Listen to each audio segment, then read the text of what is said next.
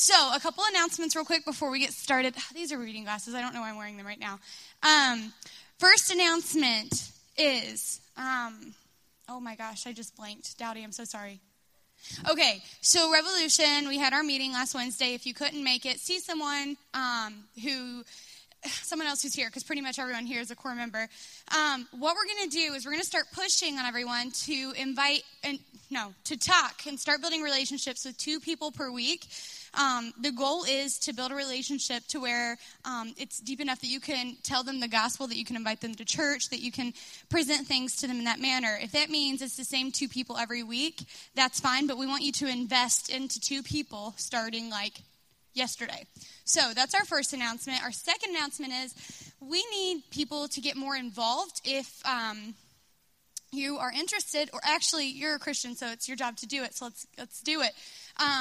So if you want to help feed and get to know people in the East End, go see Allie or AJ. Those are Friday nights. If you want to help pick up trash in the East End, you go see Dowdy, and that's Saturday mornings.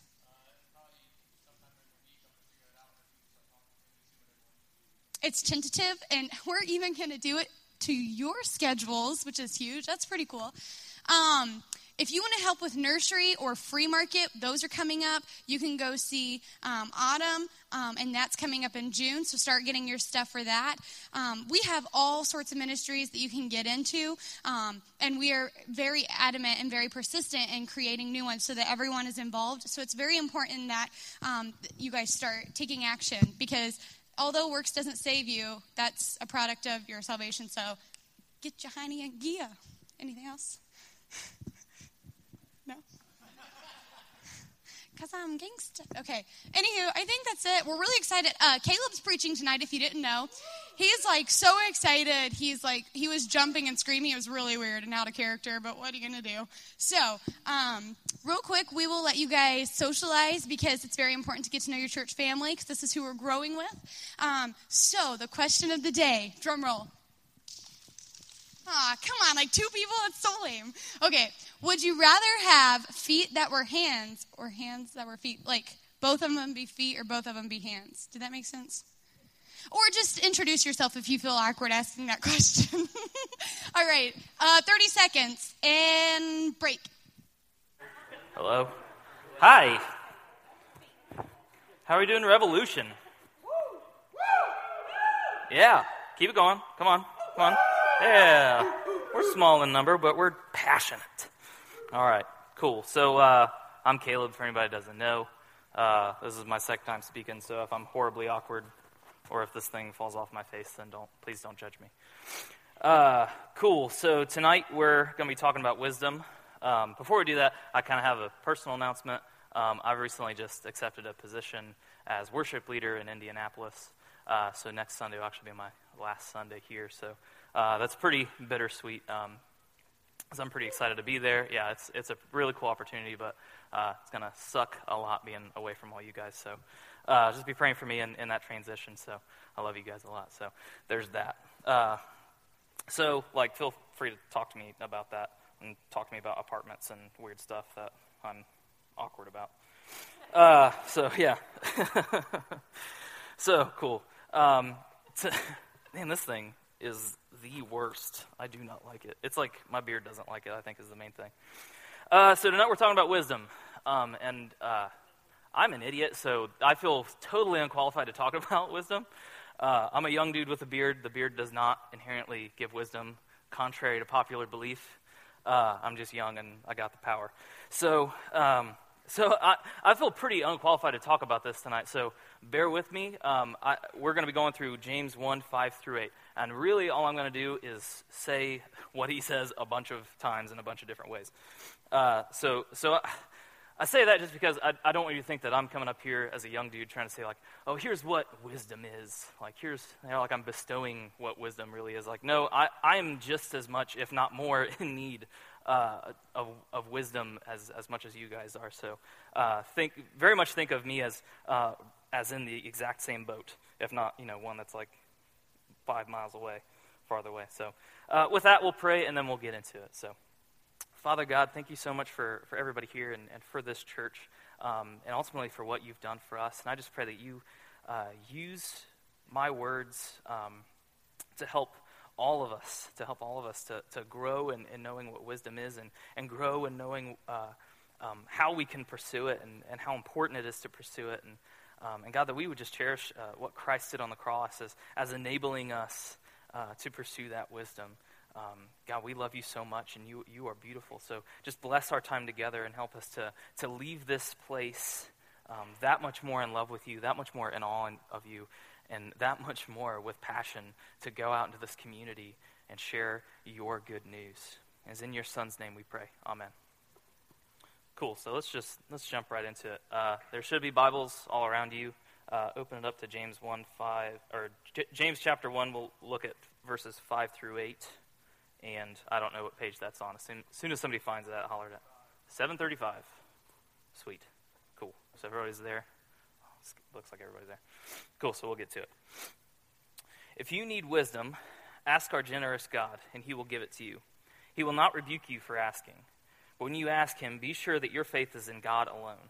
Do not waver, for a person with divided loyalty is as unsettled as a wave of the sea that is blown and tossed by the wind. Such people should not expect to receive anything from the Lord. Their loyalty is divided between God and the world, and they are unstable in everything they do. All right, that is God's holy word. So James is telling us to seek wisdom, but what exactly is it? It's not abundantly clear from that text that what wisdom is. He just kind of assumes we know it. I feel like in this day and age, like when we talk about wisdom, I just think of like some old guy with a really long beard, white beard preferably, who just is very kind of untouchable, very otherworldly, like trying to think how to explain it. Just some dude that's like, you don't even know how to talk to him because he just like talks in parables all the time. Like just kind of weird, one of that guys. So I feel like it's odd to think about it in our context because we're, I feel like my generation is so in love with seeking what it means to be right and seeking facts.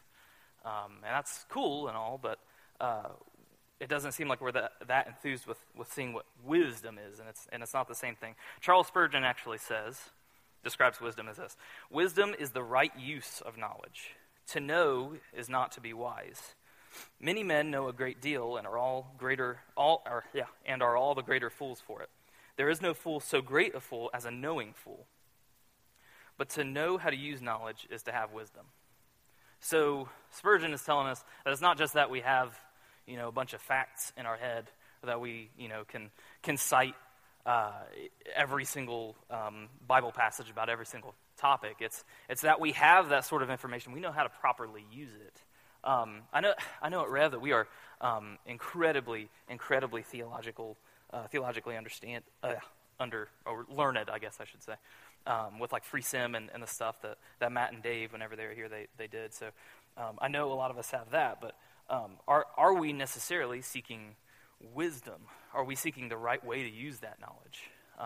So that's kind of what I'm kind of leaving that up to you. I'm not going to answer that with the sermon, so whatever. So cool. So it's not necessarily that we just have all the facts or that we can say everything that's every which place in the Bible, but that we know how to properly use that information. So this is not entirely accurate, but this is kind of the way I think about it. Wisdom is practical where theology is factual. So I'm not completely happy with that articulation of it, but theology in kind of the common sense of understanding what is in the Bible. So wisdom is taking what is theological and putting it into action. So with that, what is the knowledge that we need to know? Like what is that knowledge that we need to use rightly in order to have wisdom? John Calvin, which I don't know how you feel about John Calvin, but I'm going to quote him anyway, so get over it. He begins his Institutes with the very statement. It's not up on the screen, but he describes true wisdom as beginning with the knowledge of self and the knowledge of God. Those two things. So that's one thing I think is pretty abundantly true. And you might say, Caleb, what about, I can't even think of all the different places that it's in the Bible, but a lot of different places in the Word it says the fear of the Lord is the beginning of wisdom. So what about that, you may say? And I would say, I think that's pretty compatible. If we're properly fearing the Lord and having the proper reverence for who God is, that involves understanding his nature and understanding ours. So with that standard, I'm going to kind of elaborate on what that means. So first, well, what does it mean to really know ourselves? So who are we as humans? We suck. That's kind of the basic thing. So we are depraved. We are fallen. We were made for perfect relationship with God, and we spat in his face and told him we wanted to do what we wanted to do. So we are inherently depraved, and because of that, we deserve God's wrath. I think that's the beginning of where our fear should be, is that we have rebelled against God, and because of that, we need to mediate with him. And we need that mediation because God, and this is what the knowledge of God is, who is God, we need that mediation because God is perfect. He is holy. He is self-sufficient. He is the creator of all things. He demands judgment or justice. He exhibits mercy on us. So he's love and he is justice. He is everything that's good. So our sinfulness against him is that much more deplorable. It's that much more unbelievable. Sorry, I keep messing with this, and it's what it is. So we are depraved, and we are rebelling against God. So that in and of itself, I think, should be pretty revelatory in terms of what needs to happen. We need mediation between us and God. We need that gap to be bridged because who we are now, we're just lost. We are on our own. We don't have guidance. We don't have anything here on our own. We don't have any of that love and that perfection that God offers. So with that, we know that through Jesus that we're able to have that mediation, that through Jesus, what Jesus did on the cross for us, that he died in our place, that he took upon himself our sin, and that he died and rose again, that he embraced wrath, embraced death, and took it upon himself, and then overcame it. We know that through that we again have relationship with God. I mean, that's what we celebrated a few weeks ago with Easter. We celebrated the success of the cross and the resurrection, the success and the victory that Christ have for us. So without God, we had a broken connection, and we didn't have access to everything that God had to offer for us. We didn't understand truth. We didn't understand beauty. We didn't understand goodness. But because of what Christ does for us, we're able to reach that. Because Christ died for us and because the Spirit pursues us, we know that God wants us, and he wants us to be in his light. He wants us to be in his truth. He wants us in relationship with him, that we can be more like him yet again. So I guess kind of ultimately with that knowledge of self and knowledge of God, with that we can understand that the most ultimate truth in terms of wisdom is that Christ died to save us. That's the beginning of it. So in order to be wise, we have to recognize that the gospel, we have to recognize the truth of the gospel and to set our hope only in that promise. So we kind of have a basic idea of where, or what the truth is that we need to know. So I guess where does that wisdom come from? Well, kind of like I said before, it comes from God. He's the one who wants us to have that.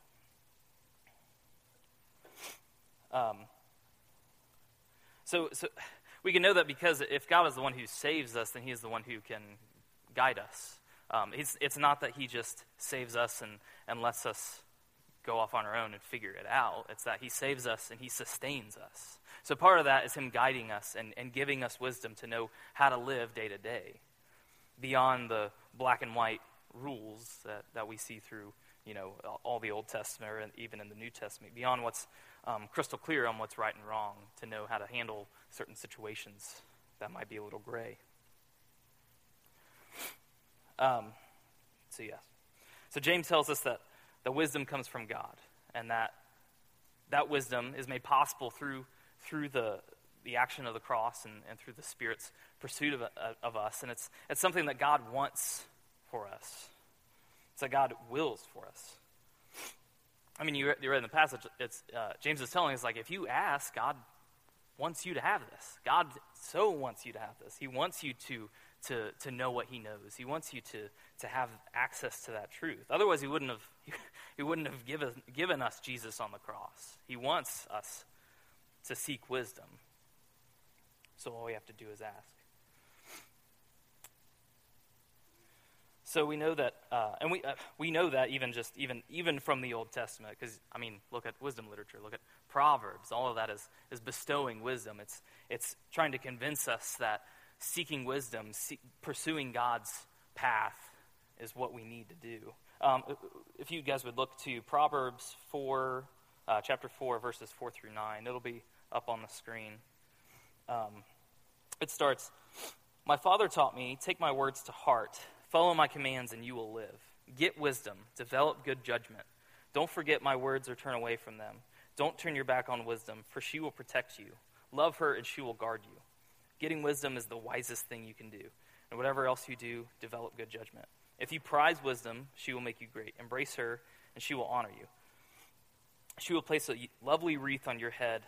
She will present you with a beautiful crown." So we know that through that and similar exhortations in the Old Testament, that what God is trying to tell us is that if we seek wisdom, we are, in a sense, preserving ourselves. We don't seek it to preserve ourselves, but it's what will ultimately benefit ourselves more. And I'm not saying that when we seek wisdom that everything goes our way, because pretty clearly not, but it's what we need. It's what we're made for, is to seek wisdom. So God desires that we seek wisdom and not just right knowledge. It's not just the right things. That we would properly understand how to live instead of just how to properly think. And that's why keeping to the path is so important, as it says in there and other Proverbs, is that it's behavioral, it's actions, it's not just our thinking. I think a lot of times when we say wisdom and when we ascribe somebody as wise, we think of them as really just kind of being able to work things out in their mind very well, and that's obviously a part of it. But it's being able to live that out. I guess I feel like I can't really say that enough. And I know that's what James wants us to pull from this. That it's not that we are merely knowing all the right things and keeping in mind the right truths in our head whenever we're facing trials. It's that whenever trials come our way, that we sustain, we keep within the path that God sets before us, that we don't take trials as an excuse, but that we embrace them and use it as an opportunity to grow closer to God, to do that much more of the right thing that God wants us to do. Let's look at Proverbs 9, verses 1 through 12. I bounce around a lot. That's what I did last time, and I assume that's probably what I'll do every time in terms of scriptures. So do it. We'll do it to it. So yeah, it'll be up on the screen. Wisdom has built her house. She has carved its 7 columns. She has prepared a great banquet, mixed the wines, and set the table. She has sent her servants to invite everyone to come. She calls out from the heights overlooking the city. "Come in with me," she urges the simple. To those who lack good judgment, she says, "Come, eat my food and drink the wine I have mixed. Leave your simple ways behind and begin to live. Learn to use good judgment. Anyone who rebukes a mocker will get an insult in return. Anyone who corrects the wicked will get hurt. So don't bother correcting mockers. They will only hate you, but correct the wise, and they will love you. Instruct the wise, and they will be even wiser. Teach the righteous, and they will learn even more. Fear of the Lord is the foundation of wisdom." There you go. Talked about that just a second ago. "Knowledge of the Holy One results in good judgment. Wisdom will multiply your days and add years to your life. If you become wise, you will be the one to benefit. If you scorn wisdom, you will be the one to suffer." So again, it's it's that wisdom is what we need. It's what God wants for us, is to grow in knowing what he would will for our lives and for our actions and for our thoughts. So from this text, I guess here's where I'm trying to impart wisdom, being the young, ignorant dude that I am. So from this text, I noticed a few things. So first, that true wisdom leads to true living. So if you notice in verse 6, it says, leave your simple ways behind and begin to live. It's not begin to live rightly, it's begin to live. It's a fulfillment of who we are. It's not just one way versus another. It's the only way. It's the ultimate way. So when we grow closer to God, when we seek his truth in Scripture and in prayer, we understand more about who he is. We understand more about what he desires for our lives, or what he expects out of us. An example that comes to mind is I've recently been reading through Tim Keller's Meaning of Marriage book. And in that book, he's talking about the relationship he has with his wife. And that he says that throughout the years, the more he's grown close with his wife, the more he's gotten to know her, the more that in any situation he knows precisely how she would respond. And so he says that in that moment he has essentially like two options, that he could either go his way or he could go his wife's way. So it expands his ability to respond in any situation. And I have to say, like, whenever I read that, I just think, man, that is just us and God. That has to be, when we read Scripture and when we pray and when we pursue God, that has to be the same sort of relationship. That it's not just that we are memorizing Scriptures or that we're have all these facts in our head, but that when we love and grow closer to God, that we see more of who he is and what he wants or what he would do. So we enable ourselves in those kind of situations when we are growing and we see the two options, what we would want to do and what God would want to do. We're able to evaluate each and see that what God wants to do is better. So from that we can see that it's more clearly a way of how to live that is the way to live. It's not just a way to live. It's not simply just a list of do's and don'ts. It's living in such a way that you are living in relationship with God. So second, and this is kind of a similar point. Second, wisdom requires heeding God's word. I feel like it's kind of abundantly obvious. But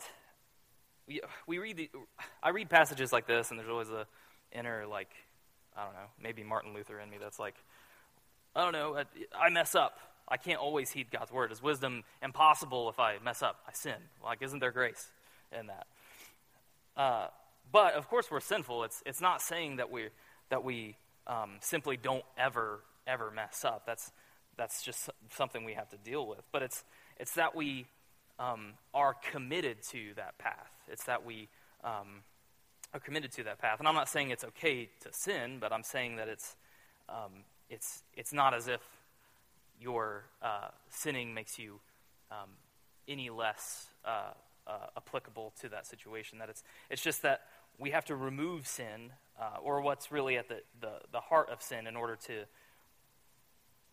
fully pursue wisdom. That we have to get to what we're committed to. It's about commitments. That sin is in and of itself isn't the problem.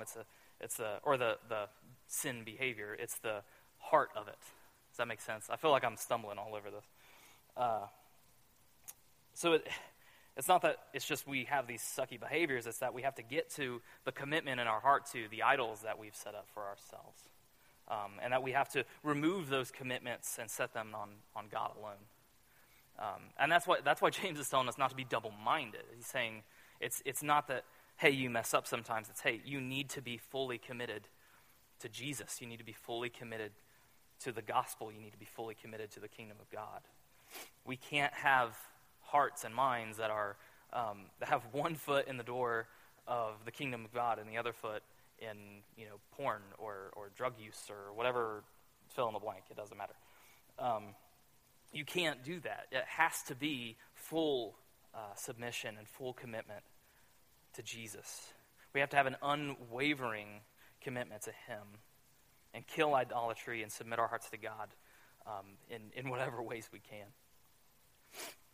And it makes sense the way James is telling us this, because he's saying double-mindedness will result in, no matter how much you ask, you're not going to receive wisdom. And that makes sense, because why, if you aren't fully committed to God's mission, then why would he bestow wisdom on you? Wisdom that would serve God's mission. That just doesn't make any sense. God is going to give wisdom to those who are committed to his purposes and committed to his mission. So third, we know that wisdom requires humility. I'm trying to see what verse it was. I didn't write it down. Yes. Sorry, I can't read right now. Trying to find it. Yes, verse 9, sorry. Instruct the wise, and they will be even wiser. Whereas before I was talking about if you rebuke a fool, they're just going to be mad at you. They're not going to want to listen. They don't care. They want to do what they want to do. But someone who's wise will appreciate that correction, will appreciate conviction in that way. So from that, I just see that begins with having a knowledge of who we are, basically, that we understand our depravity. We understand that we're just so messed up. We understand our sin. So from that, we understand how lowly we are, and thus the wise person will put into action that where they're messing up, if they really want to be closer to God, then they will cut out the crap that's getting in the way of the mission and appreciate where they're being corrected. That they want that kind of correction. I guess it's like, as a musician, I think, if a song I write just totally sucks, is like horrible, I don't want people to come up and be like, boy, that was just such a lovely song.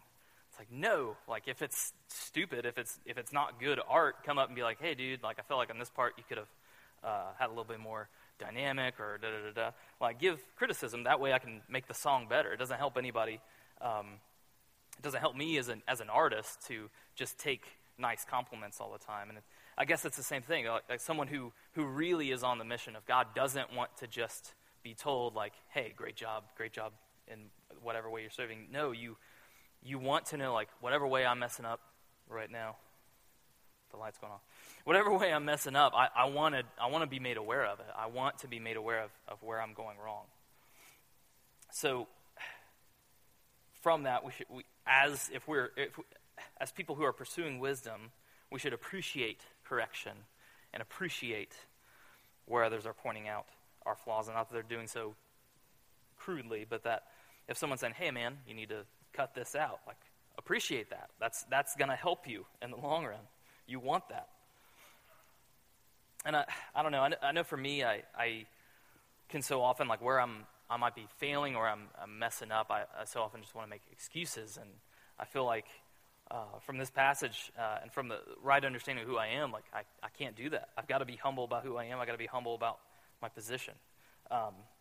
Like down in the East End, if I'm making excuses like, well, I can't really commit to this or that, like I can't be there on Friday nights because I have to be somewhere Saturday morning or something ridiculous, or I'm making excuses that I can't be in one service area or another because of certain other commitments. That, I mean, usually that can't be a great thing. That would result out of pride, I would think. That we would think that we can excuse our lack of action in general because of certain excuses.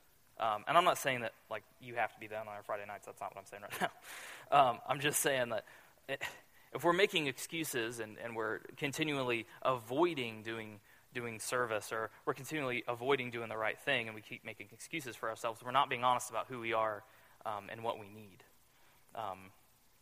So it's when we're making excuses, we're just doing that out of pride. We're doing that to preserve ourselves, to keep ourselves built up.